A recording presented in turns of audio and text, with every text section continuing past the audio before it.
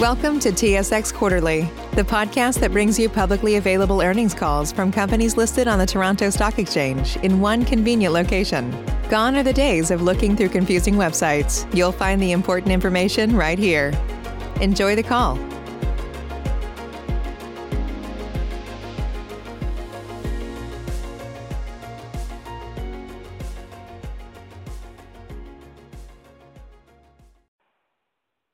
Good day, and thank you for standing by. Welcome to the Chemtrade Logistics Quarter 3 earnings call. At this time, all participants are in listen-only mode. After the speaker's presentation, there will be a question-and-answer session. To ask a question during the session, you will need to press star 1 on your telephone. Please be advised that today's conference call is being recorded. If you require any further assistance, please press star 0. I would like to hand the conference over to your speaker today, Mr. Rohit Bhardwaj, Chief Financial Officer. Please go ahead. Thank you, Sarah. Good morning, everyone, and thank you for joining us today. We also have Scott Rook, our CEO, on the call this morning.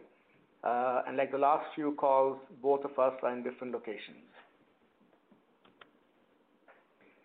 I'd like to highlight that we will have a slide presentation to accompany our earnings results discussion today. You should be able to view the presentation on the webcast link provided, and the slides will also be available for download from our website.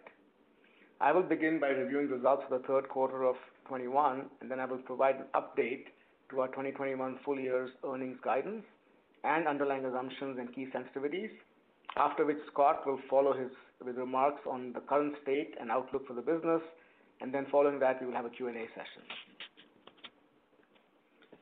Before I start on the Q3 results, I'd like to remind you that our presentation contains certain forward-looking statements that are based on current expectations and are subject to a number of uncertainties and risks, and actual results may differ materially.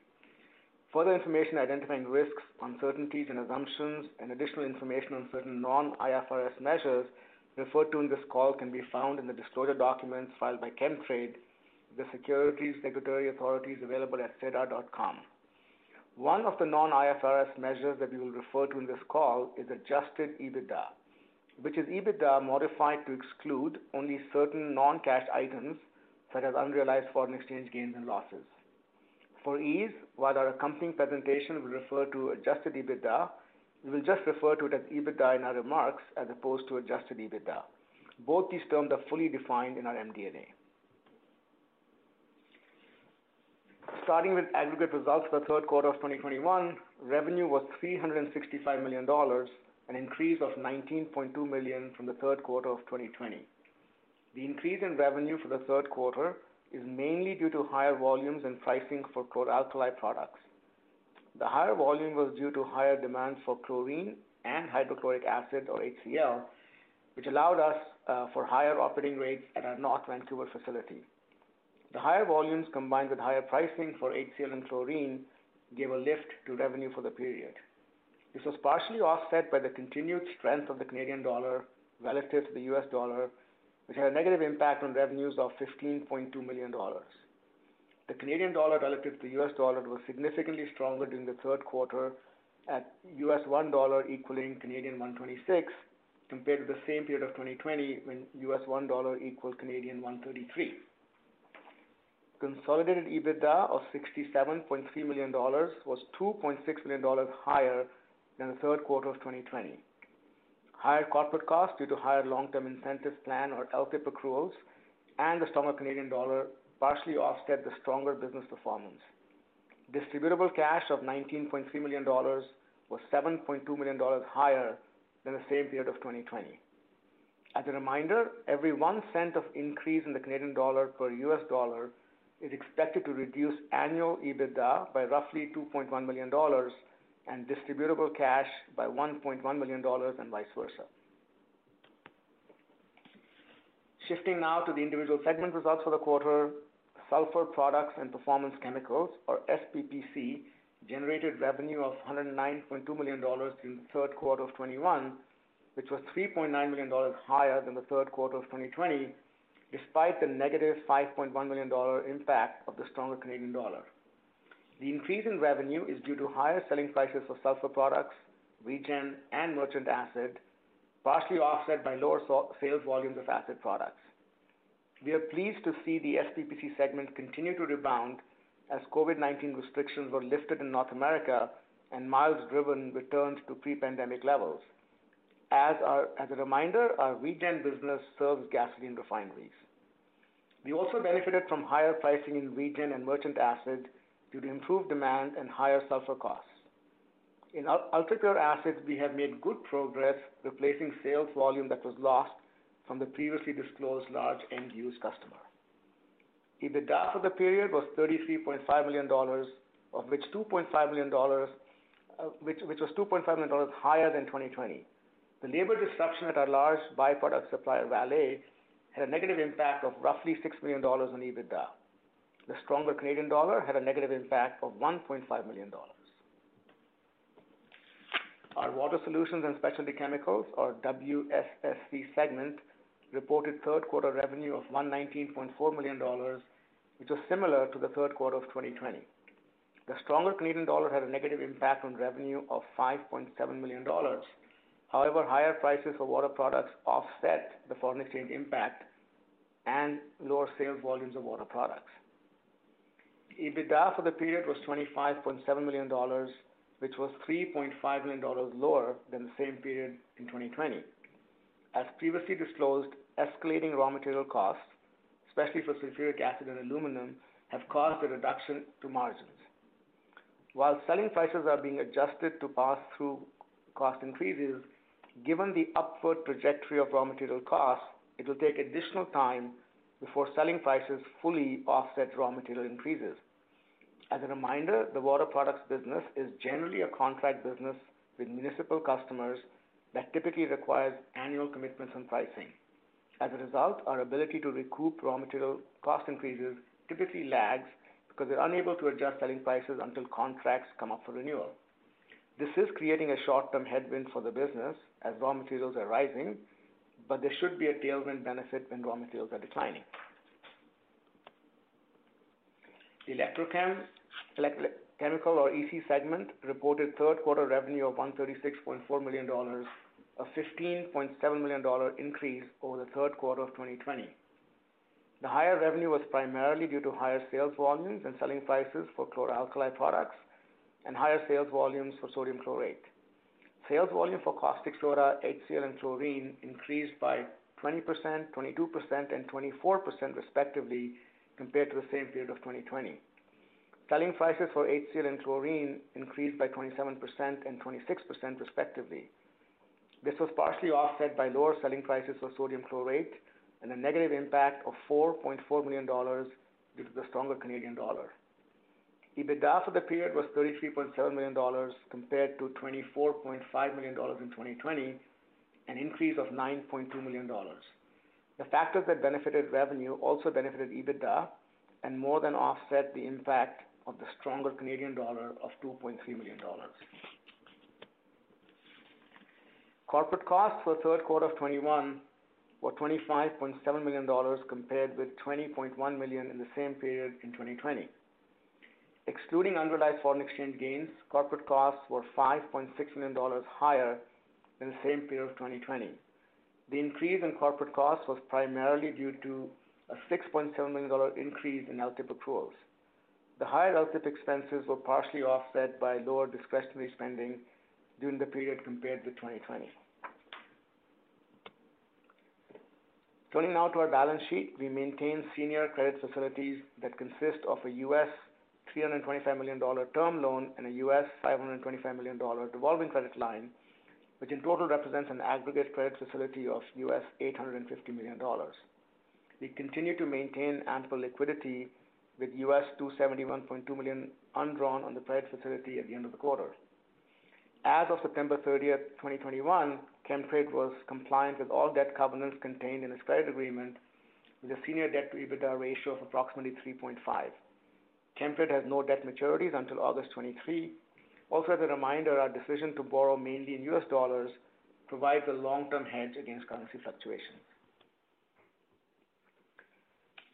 I'd also like to highlight the recent completion of the sale of the assets relating to the two specialty chemicals within the WSSC business, potassium chloride and vaccine adjuvants.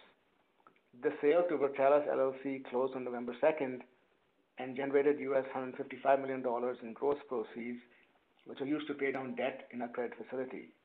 Based upon the midpoint of guidance for 21, and after making a pro forma adjustment for the loss of a full year's EBITDA of the disposed business, this repayment will reduce Chemtrade's senior debt to EBITDA ratio by approximately 0.7 times. So this has had a significant impact on delevering the balance sheet and positioning Chemtrade to focus its resources on its core business. The earnings from these businesses will be included in our earnings until the closing of the sale, which occurred on November 2nd. Subsequent to the end of the third quarter of 21, Chemtrade settled a lawsuit relating to Conexus Corporation's North American Terminal Operations, or NATO, assets for $21 million. A net benefit of approximately $17.6 million will be recorded in corporate costs during the fourth quarter of 21. I'll now shift to our financial outlook. We reinstated our guidance for 21 last quarter, and I'd like to take a few minutes to provide an update to that forecast and our revised assumptions. For the full year 2021, we reiterate our prior guidance, but now expect to be at the higher end of the range. This does consider the loss of earnings from the assets sold on November 2nd, but excludes the benefit of the lawsuit settlement during the fourth quarter of 21. The guidance is detailed on the slide, so I won't read it out. There are a few significant factors to be considered when comparing 21's EBITDA range and actual EBITDA achieved in 2020, and these are shown on the slide. The key assumptions driving that outlook are in our MD&A and shown on the slide. I won't read these out for you, but will remind you that our caustic soda price generally lags the Northeast Asia spot index by a quarter. The key sensitivities that will have an annual impact on our EBITDA are shown on the slide. Again, I won't read these out. I'll now hand the call over to Scott for some comments on the longer-term outlook for Chemtrade's business. Scott? Thank you, Rohit.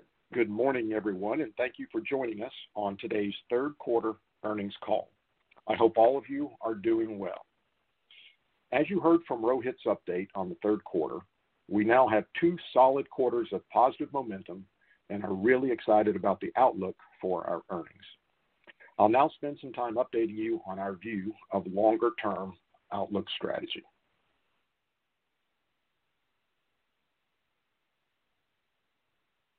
One of the primary goals of our strategy is to deliver sustained earnings growth, which will result in an improved balance sheet and reward investors.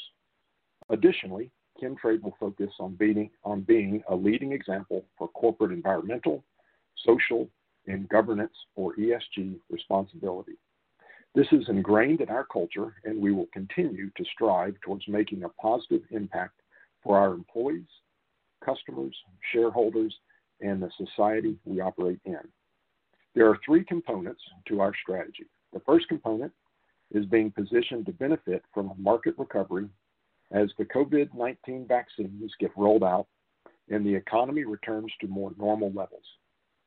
The second is that we are diligently pursuing organic growth opportunities that will deliver increased size, scale, and diversity of our earnings. In the near term, we're focused on organic growth opportunities that we find attractive, and in several years, as our balance sheet strengthens, we will consider acquisitions again. And finally, a key area of focus for us is our operational excellence. We are passionate about improving our productivity, assets, and people to drive sustainable earnings. We see our business and our balance sheet improving with time. The market recovery component of our strategy is clearly starting to materialize. First, beginning with the EC business, which includes our chlor-alkali product line, in the third quarter, we saw significant improvement in the caustic soda market.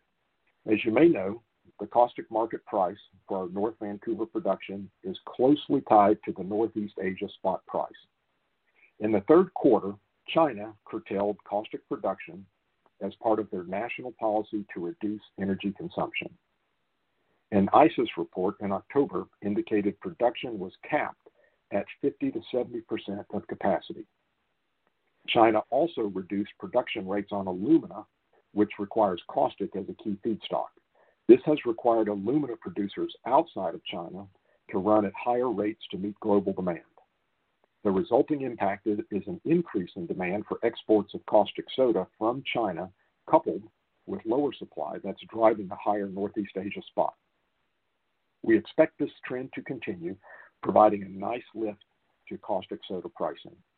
In the last few weeks, we saw dramatic increases in the Northeast Asia caustic price, with prices hitting over $900 per ton, an all-time high. The industry production IHS reported that the average price for the month of October was $777, which is a dramatic increase from earlier this year. As a reminder, every $50 per ton increase in caustic pricing, the business generates about $10.5 million US in greater margin. For perspective, even if the Northeast Asia spot price was $400 per ton, which it was prior to the recent dramatic run-up, and if it stayed flat at that level for 3 quarters of next year, that would mean roughly a $25 million improvement over our outlook this year. HCl demand and pricing also continued to improve, with oil prices moving higher and fracking activity picking up. This is particularly true for Western Canada, where our chlor-alkali production is based. Chlorine demand and pricing also continued to benefit from strong demand for PVC and bleach products, combined with the capacity in the U.S. that was rationalized earlier this year. Additionally, there have been multiple weather-related events in 2021 that reduced production, particularly in the U.S. Gulf Coast. We expect pricing will remain at these levels, driven by strong demand. Improved fundamentals for co-products, chlorine and HCl, have the added benefit of allowing us to maintain high operating rates at the North Vancouver facility, thereby selling more caustic soda. We are seeing some modest improvement in demand for sodium chlorate as offices and schools reopen and demand for printing paper recovers. In the WSSC business, as Rohit mentioned, we are seeing higher raw material costs, particularly with our largest product line, aluminum sulfate. As I mentioned in my comments on the caustic soda market, the curtailments that China has made in alumina production are impacting global supply dynamics and driving pricing higher. Alumina is a key feedstock for our aluminum sulfate product, so the higher pricing is negatively impacting our water business. We're also seeing higher pricing for sulfuric acid, which is the other key raw material used to make aluminum sulfate. So these raw material increases in the water business will offset some of the gains that we are expecting in the caustic soda market in the EC business. However, we will look to pass the higher costs on to our end customers as the contracts and bids are renewed. This has been an ongoing process that will provide a tailwind to the business when the raw materials revert to historical levels. In the SPPC business, Regen sulfuric acid has maintained its momentum on improved volume led by higher North American refinery utilization. In the third quarter, schools across North America reopened, signifying another milestone in the post-COVID-19 return to normalcy. U.S. highway traffic data has returned to pre-pandemic levels, further confirming that we are seeing about our daily lives. We expect that driving miles in 2022 will be back to pre-pandemic levels. The merchant acid market is also benefiting from the recovery in industrial production. This market was very tight in the third quarter, resulting in strong demand for our product and higher pricing. The key raw material in sulfuric acid, sulfur, has also commanded higher pricing, but the merchant acid business has been able to pass the majority of these costs through to end users. The ultrapure acid business has made good progress offsetting the reduction in demand at one of our customers that was previously disclosed. We have been working closely with a number of customers to grow our share of their business, and we expect our ultrapure business to be back to near sold-out levels in 2022. So this is a nice transition point to discuss the organic growth opportunities. We remain focused on the significant potential for growth that we are seeing in our current businesses. As we have previously mentioned, the single largest opportunity for organic growth is our ultra-pure sulfuric acid that mainly supplies the semiconductor industry. The long-term fundamentals for semiconductor industry remain strong, with leading global semiconductor manufacturers announcing U.S. expansion plans coupled with the U.S. government's commitment to supply domestic chip manufacturing capacity as a matter of national security. As I mentioned, we have seen a strong recovery in demand for ultra-pure acid and expect to return to 2020 sales level next year. We have been evaluating options to add capacity to meet the growing needs of our key customers. I am pleased to announce that our board has approved an expansion of approximately 60% of our ultra-pure acid capacity at our Cairo, Ohio facility. In addition to adding capacity at our site, we will also improve the quality capability of the site. We expect that the Cairo facility will be the first site in the United States capable of producing ultra-pure acid at the quality level needed for the new fabrication plants in the U.S. The estimated cost of our expansion is approximately 50 million Canadian dollars, with a targeted return rate of 25% and an expected startup in 2024.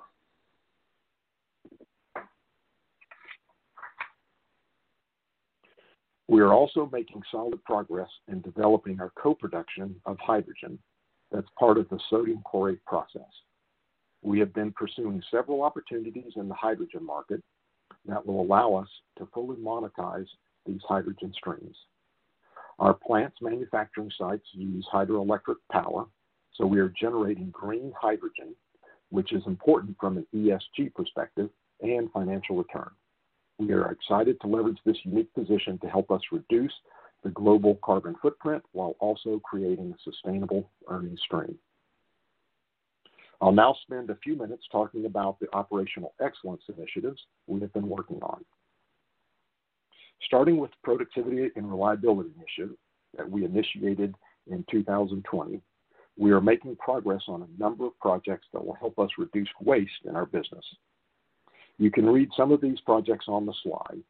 The projects are critical to generating sustainable earnings and will help offset from some of the inflationary cost increases going forward. These projects have become even more important as inflation has picked up in the last quarter. We remain committed to supporting these initiatives with the ultimate goal to develop a culture of continuous improvement that leverages the best practices and technology to drive improved performance. I would now like to discuss our ESG approach and how we will be implementing systems company-wide to help us track our performance. Targets will be set and integrated into our long-term strategic planning, which will include environmental, such as greenhouse gas, waste and energy management, social, workforce and operational safety, emergency preparedness, and employee diversity and inclusion. Governance, a focus on business ethics, management of our legal and regulatory environment, and proactively governing our environmental and social issues. Some of our recent ESG highlights include our focus on renewable energy, where 96% of the electricity used at our 17 largest facilities was generated from renewable hydroelectric sources in 2020. From a waste generation standpoint, over 75% of our industrial waste is high clay alumina, or HCA. In 2020, we repurposed 27% and reduced landfill costs. Our target for next year is to reprocess an additional 30% of our HCA waste. And most importantly, on safety in 2020, employee injury frequency, excluding COVID, was at a 7-year low. This has created a culture where our employee retention rate in 2020 was 86.6%. So in summary, We are excited about the momentum we are seeing in the post-COVID-19 recovery. Our earnings growth remains well positioned to benefit from the recovery. Commercially, we will continue to pursue organic growth opportunities in ultra-pure and hydrogen. Operationally, we will continue to focus on driving productivity and reliability to reduce cost. Additionally, we will be a leading example for corporate ESG responsibility. These initiatives are critical to our business performance, and we remain committed to seeing them come to fruition. In conclusion, we see a strong recovery in many parts of our business as we enter into 2022 with strong momentum and an improved balance sheet. Thank you. Rohit and I will now be happy to take questions. Hopefully this is the last time you'll hear this ad. With Chime checking account features like fee-free overdraft up to $200 with SpotMe and getting paid up to 2 days early with direct deposit, you can probably treat yourself to an ad-free upgrade to spend more time listening to your favorite podcasts or at least grab an extra latte. Take more control of your finances and say goodbye to monthly fees. Open your account in minutes at chime.com/goals24. That's chime.com/goals24. Chime. Feels like progress. Banking services and debit card provided by the Bancorp Bank N.A. or Stride Bank N.A. members FDIC. SpotMe eligibility requirements and overdraft limits apply. Terms and conditions apply. Go to chime.com/disclosures for details. Support for this podcast and the following message come from Corient. Corient provides wealth management services centered around you. They focus on exceeding your expectations and simplifying your life. Corient has been helping high achievers just like you enjoy their lives more fully, preserve their wealth, and provide for the people, causes, and communities they care about. As one of the largest integrated fee-only registered investment advisors in the U.S., Corient has deeply experienced teams in 23 strategic locations. Corient has extensive knowledge spanning the full spectrum of planning, investing, lending, and money management disciplines. Leverage Corient's exclusive network of experts to craft custom solutions designed to help you reach your financial goals, no matter how complex they may be. Real wealth requires real solutions. For more information, connect with a wealth advisor today at Corient.com. That's Corient.com. Corient.com. As a reminder, to ask the question, you will need to press star 1 on your telephone. To withdraw your question, press the pound key. Again, if you would like to ask a question, press star, then number 1 on your telephone keypad. Please stand by while we compile the Q&A roster. Your first question comes from the line of Joel Jackson from BMO Capital Markets. Your line is open. Hi, good morning, gentlemen. I have a few questions. I'm going to ask them one by one. Appreciate the reiterated color on the upside to the sensitive caustic pricing. When caustic prices go up double in a couple of months, do you capture pricing that quickly? Like I know you'll get into discussions end November, early December. Does that work where you can capture the benchmark, or when you have such a high rate of increases over a short period of time, you get demand destruction, you get much more intense discussions? How does it work? So, Joel, this is Scott. So right now, demand is very strong, and so we do capture those price increases. But remember that our pricing on caustic is generally set on last quarter's the average for last quarter's caustic price. So there are sorry, I'm asking for Q1. I'm asking for Q1 pricing. Sorry, exactly. I'm asking. Sorry to interrupt. I'm asking for November and December, early December IHS benchmarks doubling in a couple of months. Can you capture that for Q1, or will the discussions be more intense? I believe we can capture that. And then you raised MECU production this year to 190,000 tons. It's been higher we've seen for the last few years. What will MECU production be next year? Can you keep that 190 rate going until the turnaround at North Van? And then what would production be for 22, do you think? Yeah, so in 22, Joel, we do have the turnaround at North Van, right? So we lose some production there.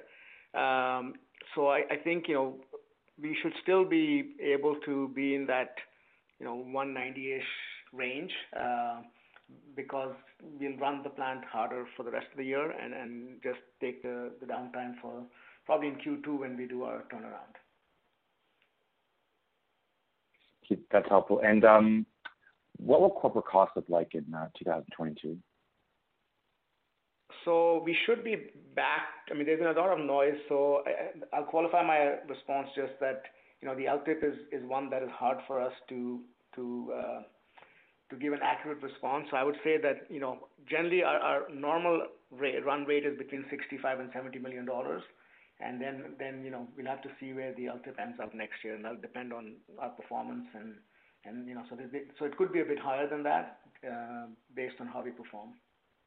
And just finally, if I understand your color on WSSC, so we should expect some margin contraction, and then as these annual contracts for alums that keep rolling, then you should get margin expansion across 22 later in the year. Does that make sense? Yeah, and that's really, if you look back at 2020, that's really what happened in that year. Thank you. Your next question comes from the line of Steve Hansen from Raymond James. Your line is open. Yeah, thanks, guys. Just a question on the UltraPure side to start. It sounds like you've been able to fill that book a little bit sooner or faster than expected. Has there been, one or two customers that have stepped up for that production volume, or what's changed there that's allowed you to get back to fill the hole, so to speak? So yes, we have filled up our business faster. If you remember at the beginning of this year, I said it might take 18 months or more, and we've done that in actually a little under 12 months. So what's driving that, I think, is just the strong demand for chips.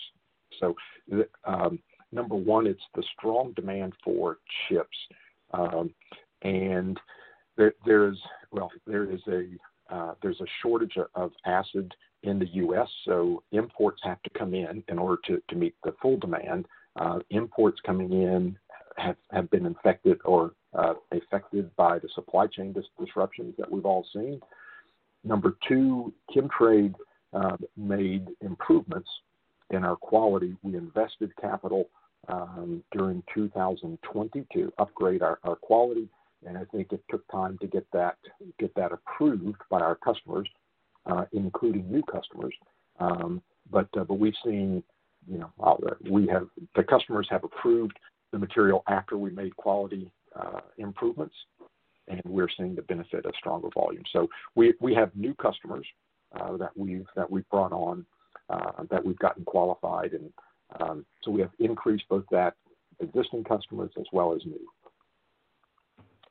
Okay, helpful. And if I'm thinking about the margin profile for the new volume or the new customers, the UltraPure market is pretty opaque, I think, for most of us. So, has there been a tightening in that market, and should the new volumes that you're recovering with here, should they be at better margins than prior, or is it just the recovery of the volume or the earnings you had lost earlier? I'm trying to understand if there's any differential to the new customer volumes in the margin perspective. So I would say right now equal to the margins that we had, let's say, in 19 and 20. We are seeing competition coming in with imports. So there's two things going on. There's competition coming in with imports, but there's also improvements that we are making in quality, and so I think we feel that products that have improved quality should have higher prices. So and Steve, the market is balancing that out. I can just add one thing to that, Steve. So what's going to be actually interesting is when you look to, a couple of years out, we know there's going to be additional capacity required in the U.S. and that's what's going to be interesting is, as you look at pricing based on that reinvestment economics, logically pricing should go up, once we get that new capacity coming in, because we're now competing with older assets by and large, and then there'll should be a pricing reset 3 years out, let's say. Okay, helpful. And Rohit, can you just remind us what the hit was?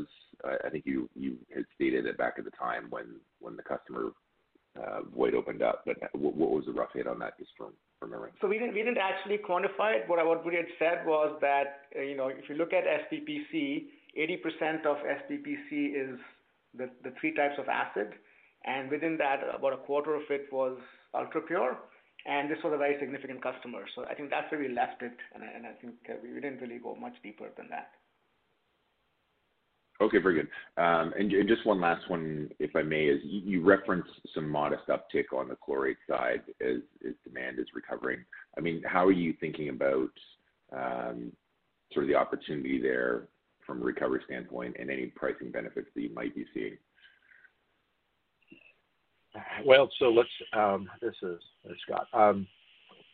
We are seeing a modest uptick in volume. I mean, it's a couple of percent uptick in volume, but I'll also say that raw material prices are going up, and so pricing should at least follow that. Okay, so a flat margin profile at best with some of the cost inflation, but better volumes on the margin. Yes.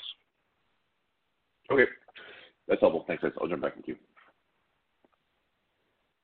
Your next question comes from the line of David Newman from Desjardins. Your line is open. Good morning. Hey, David. Just looking at the UltraPure again, I think initially when you're sort of thinking about this, you're contemplating perhaps bringing on a partner to get you down to sort of 5 nanometer capability and that sort of thing. So how does that fold in? What is the capability that you're going to have out of Cairo to kind of get to the smaller scale overall? And maybe just kind of give us the spread of the timing of the CapEx over the next couple of years. Okay, great. So we have been considering considered a partner, and but we chose not to go with a partner for the Cairo expansion. Our team has been working on the design of a plant for over 18 months, and as I previously mentioned, we made improvements to our production process in 2020 and even some in 21. And we've seen good results from that gave us confidence that we can design this facility to meet the demands of customers for the new fab plants. We have been working very closely with those fab plants, and again, that's why we have the confidence that we can do that. Now, that being said, the expansion in Cairo is the first expansion of more expected to come, and so we're certainly not precluding or excluding working with a partner on let's say the next expansion project, which could be quite sizable. Okay, and to be clear, so this when you talk about the new fabs coming in, so you can get down to 5 nanometer and below? Yes. Okay, very good. Yes. Go ahead, Scott. Yeah, no, that's exactly what this plant is targeted for. Very good. Okay, and the spread of CapEx, probably Rohit, right? Yes. Yeah. Good. Yeah, so I think we'll be starting this up in let's say middle of 22ish, and then we expect to get online by 24. So you can kind of take it from there, and as we get closer to the plans, we'll give you a little bit more granularity on the actual spend of the CapEx. Okay, very good. And then I look, you upped your guidance a bit for this year. It looks like about $5 million came from caustic and about $2 million, a bit of a recovery on FX here. But as you sort of contemplate, I don't know when you're going to be thinking about putting out 2022 guidance, but you're in a bit of a conundrum here because obviously with the blazing hot prices that we're seeing in chemical space, a little bit of a rollover recently. How do you think about that in terms of setting your guidance for next year, timing? And you've got obviously caustic, chlorine, hydrochloric, merchant, regen, UltraPure, all working, and now a chlorate recovery. So other than water and just chlorate pricing and a few other just small areas, things seem to be firing on all cylinders. And maybe just talk about how what we should be thinking of. I mean, can you get to those numbers that we talked about in the past, like 340, 350 in EBITDA? So I'll start with that. Then I'll ask Rohit to add some color on that. Simply the biggest unknown that I feel that we have right now is what's going to happen to caustic soda. Caustic soda has gone basically in 10 months from $190 up to $900. Yeah. But right, and so that it was just an explosive run up. However, last week it fell from 900 down to price in the 500s. I think it in mid 5. So we where it's going to settle out, we don't know. We certainly don't know, and so we're going to give ourselves some time and continue to study this market. And that's the biggest unknown. Everything else, I think, we feel like we have a good handle, at least as good as we can, on what's going to happen next year. But caustic, it's a very difficult commodity to forecast. Okay. And when are you putting out the 2022 guidance? I mean, I'm sure it's probably going to be 4Qs. You're going to think about this, or how are you going to? We might do it a bit earlier than that. We might actually do that this in January, maybe middle to late January is when we'll probably put it out, so we won't wait until the annual results. Got it. Okay.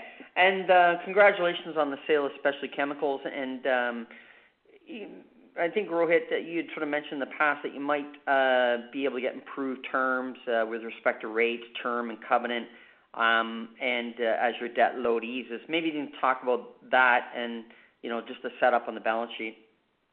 Sure. So, when the pandemic started, we went out and got, a modified covenant package just to be safe.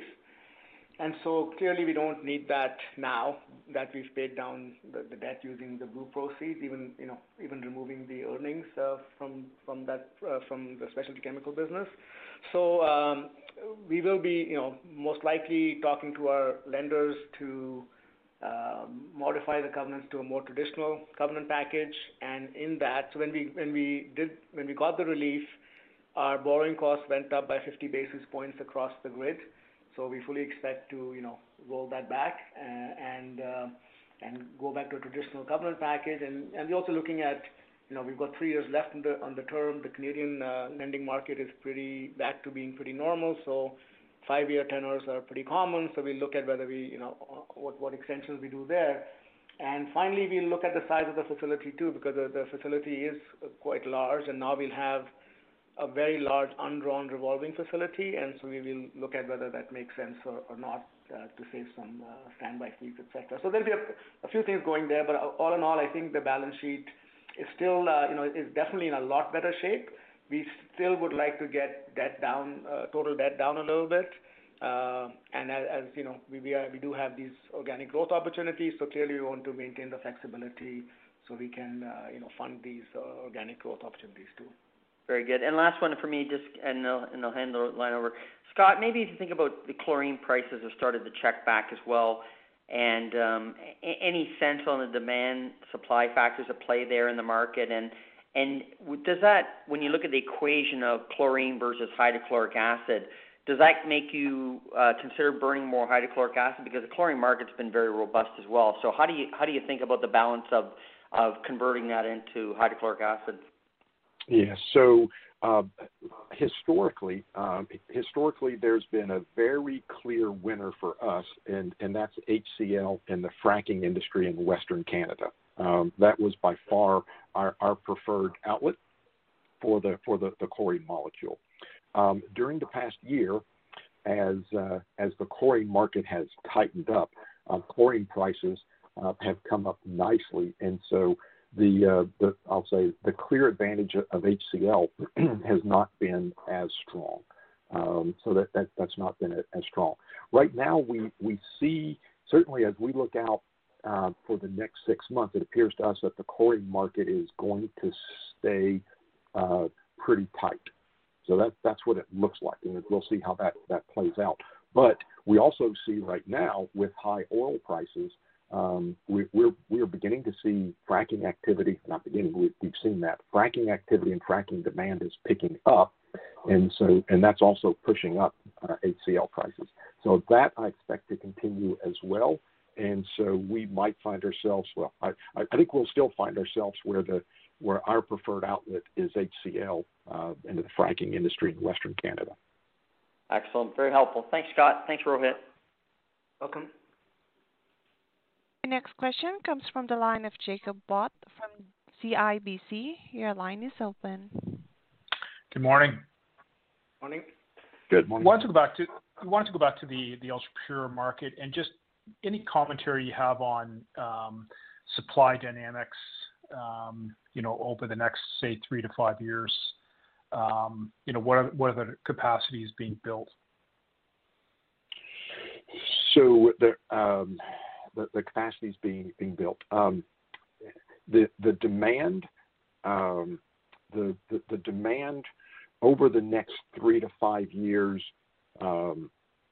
should increase by more than 75%. I'll say a 75% increase in total demand, which is very, very strong. So that would be in line or maybe even slightly conservative relative to the announced fabrication expansions coming from the major players here in the U.S., and that would include TSMC, Intel, Samsung, and others. So if you look at if they bring the fabs on, or as they bring the fabs on per their announcements, the market should have, the market demand will grow by 75% or more. Now, in terms of expansions, there's our expansion in Cairo, but clearly the market is going to need more significant expansions. And so my comment was that this is our first announced expansion, and I expect to have more coming out before long. Sorry, and a 75% increase in total demand. How many tons would that be? Yeah, so that's going to be an increase of, let's say, of 70 to 75,000 tons. Okay. And maybe just turning to the chlorate market. I know the complaint historically has been, lack of rational behavior within the industry. What are the current dynamics right now? So I think we're still waiting. So the uncertainty that was there was the two sales that took place of the two businesses, Perco and then Connexus, obviously. And during those sale processes, where there was some irrational behavior. So I think we'll get a better sense of this too when there are a few, when we see some contract renewals and we see, how people are going to deal with the increase in energy costs principally. Because people are behaving rationally, they should definitely be passed through, and so I think it's a bit early for us to tell because one of the sales concluded midway through this year, so we'll really see next year and we'll get a good sense of it then. So expect clarity beginning of next year? I'd say by middle of next year, because these contracts are not calendar contracts; they do come up at different times. Okay. Last question here is just on alumina prices, and I know you talked about it reverting back to historic levels. When do you think that'll be? So it'll depend on the trajectory of because you're playing a catch-up game, right? So if raw materials keep escalating, then you keep falling. You don't catch up. So really, it'll depend on when raw material costs stabilize, and once they stabilize, it's probably, I'd say, a few months after that, a couple of quarters after that is when we start to actually see benefit of the higher prices and the lower costs. So a couple of years of lower margins, or how do you think about that? So let's see. We'll have to see what happens. If let's say raw materials stabilize by middle of next year, then by end of next year we should be kind of starting to see the recovery in our selling price. But again, if raw materials keep going up, then we keep deferring the catch up by, let's say, 6 months. Okay, we'll leave it there. Thank you, guys. Okay. Your next question comes from the line of Endri Leno from National Bank. Your line is open. Hi, good morning. Thanks for taking my questions, and congrats on the good quarter. Question from me, I'll start on the UltraPure extended capacity. I just wanted to clarify that 60% increase at the Cairo facility. How much does that represent an increase on your overall production of UltraPure? Yeah, so we have not shared, let's say, our total capacity. Let's say our total capacity, nor the capacity of our individual sites, and so I don't plan to share that right now. But again, we're what we are sharing, is that the investment's going to be $50 million, and we're expecting or targeting a 25% return on that. Okay, and if I may follow up on that, Scott, have you had any preliminary discussions to sell that capacity, or is it too early at this point?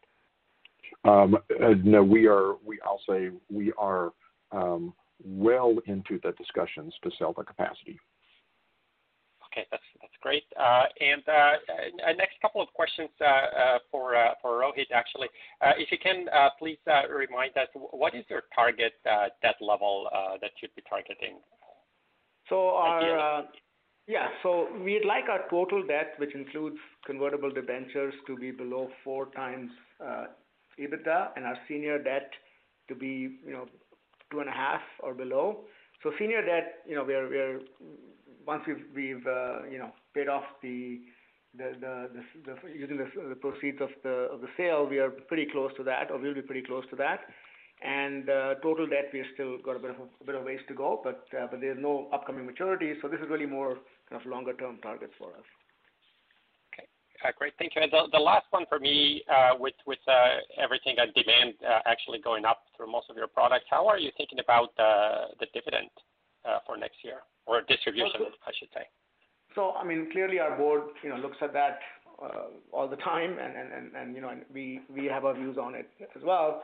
But I think given our debt, given that we have organic growth opportunities, we believe that for now the distribution that was set is a good level, and there are better uses of capital.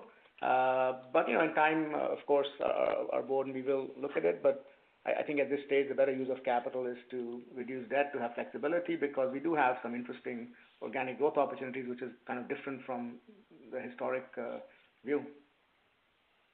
Okay, no, that's great. That's it for me. Thank you. Again, if you would like to ask the question, press star, then the number 1 on your telephone keypad. Your next question comes from the line of Ben Isaacson from Scotiabank. Your line is open. Thank you very much, and good morning, everybody, and congrats on the good quarter. Just 2 questions for you. Number 1, the company is clearly moving out of recovery mode into slowly growth mode. And you've committed to this $50 million project right now, which is great. I guess my question is, as we look forward, if you had a bigger war chest, where would you be putting that money right now? Where are there low-hanging fruit opportunities to get returns similar to that 25% that you just mentioned? Can you maybe just talk about the segments or the products, or maybe even the time in terms of where you'd like to see those investments being made? Sure, Ben. So the number 1 is UltraPure. So the expansion that we're doing in Cairo is the first expansion.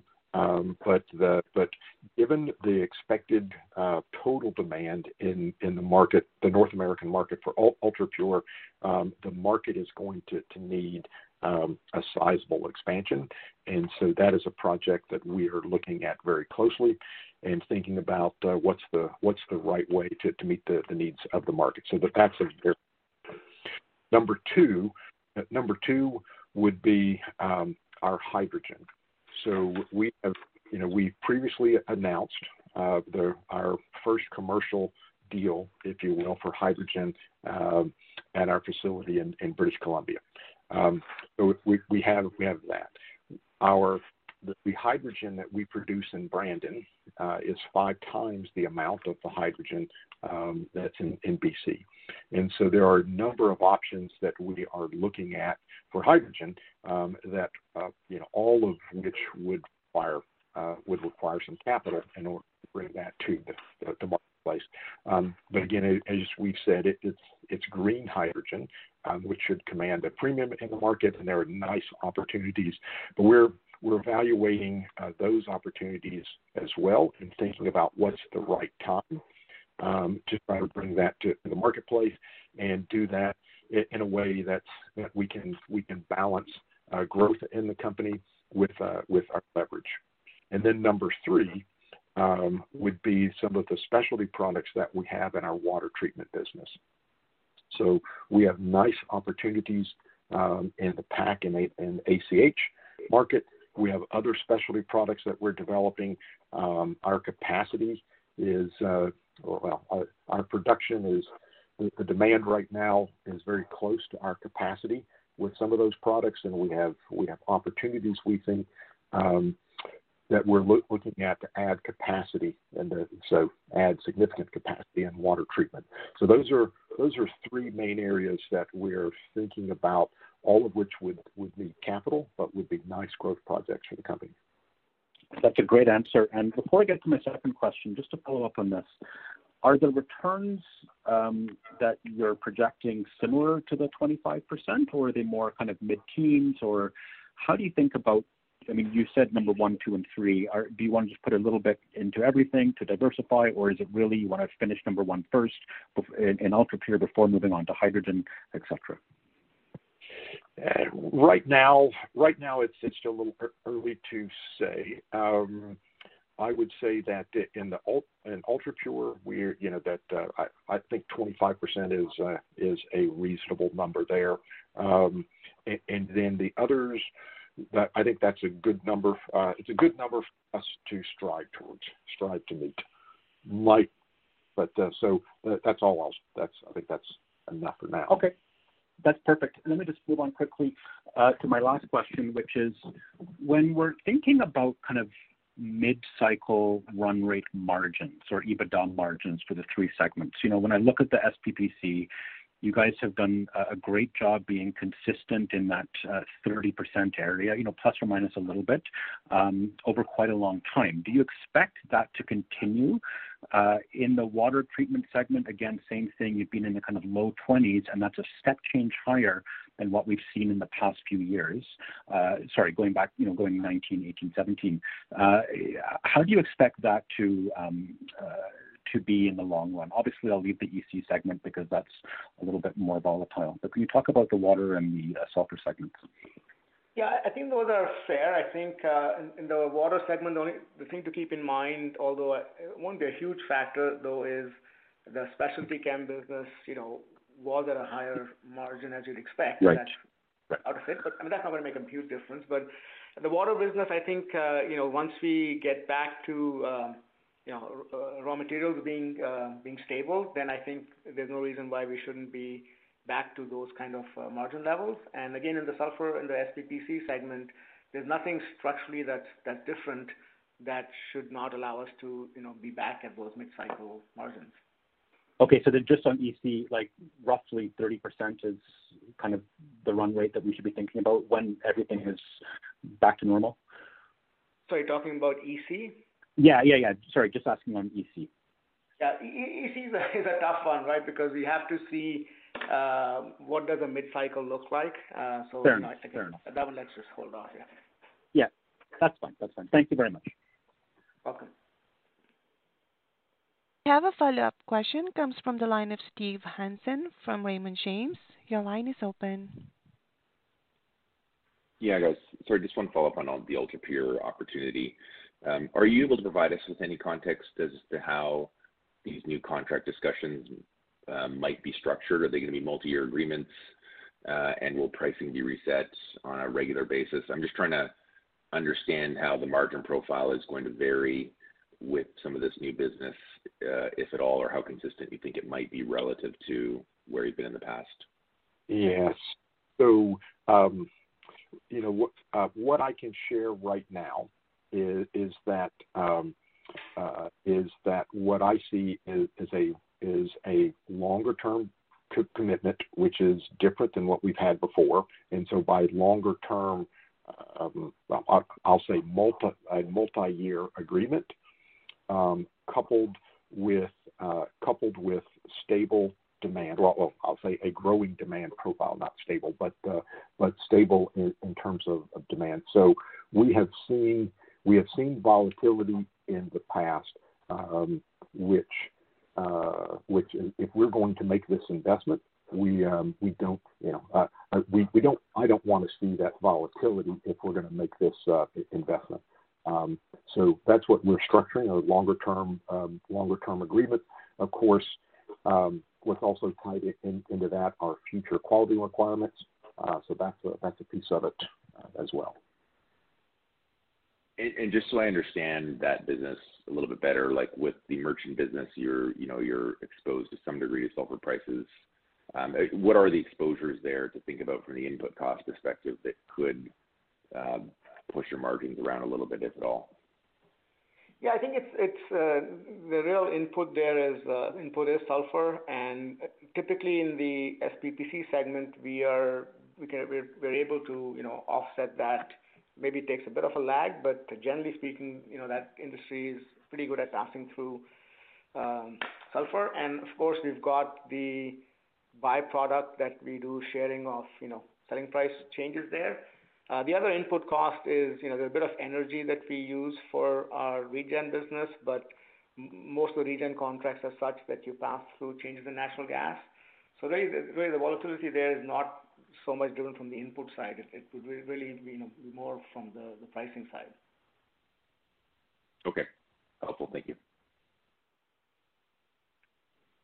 There are no further questions at this time. I would now like to turn the conference back to Rohit Bhardwaj. Thank you and for your attention. And Scott, do you have any closing remarks? Or?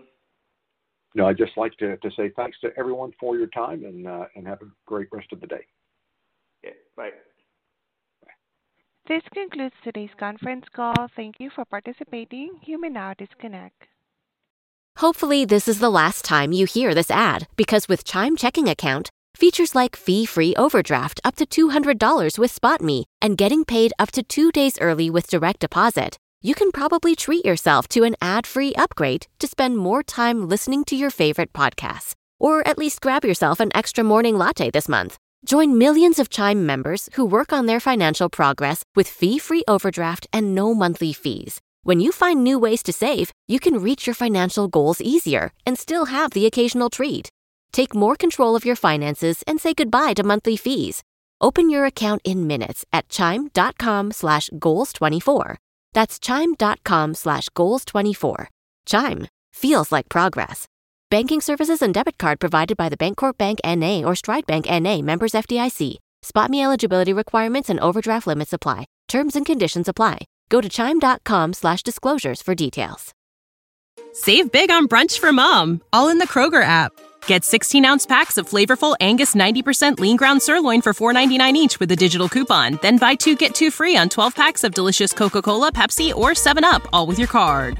Shop these deals at your local Kroger, less than 5 miles away. Or tap the screen now to download the Kroger app to save big today. Kroger, fresh for everyone. Prices and product availability subject to change. Restrictions apply. See site for details.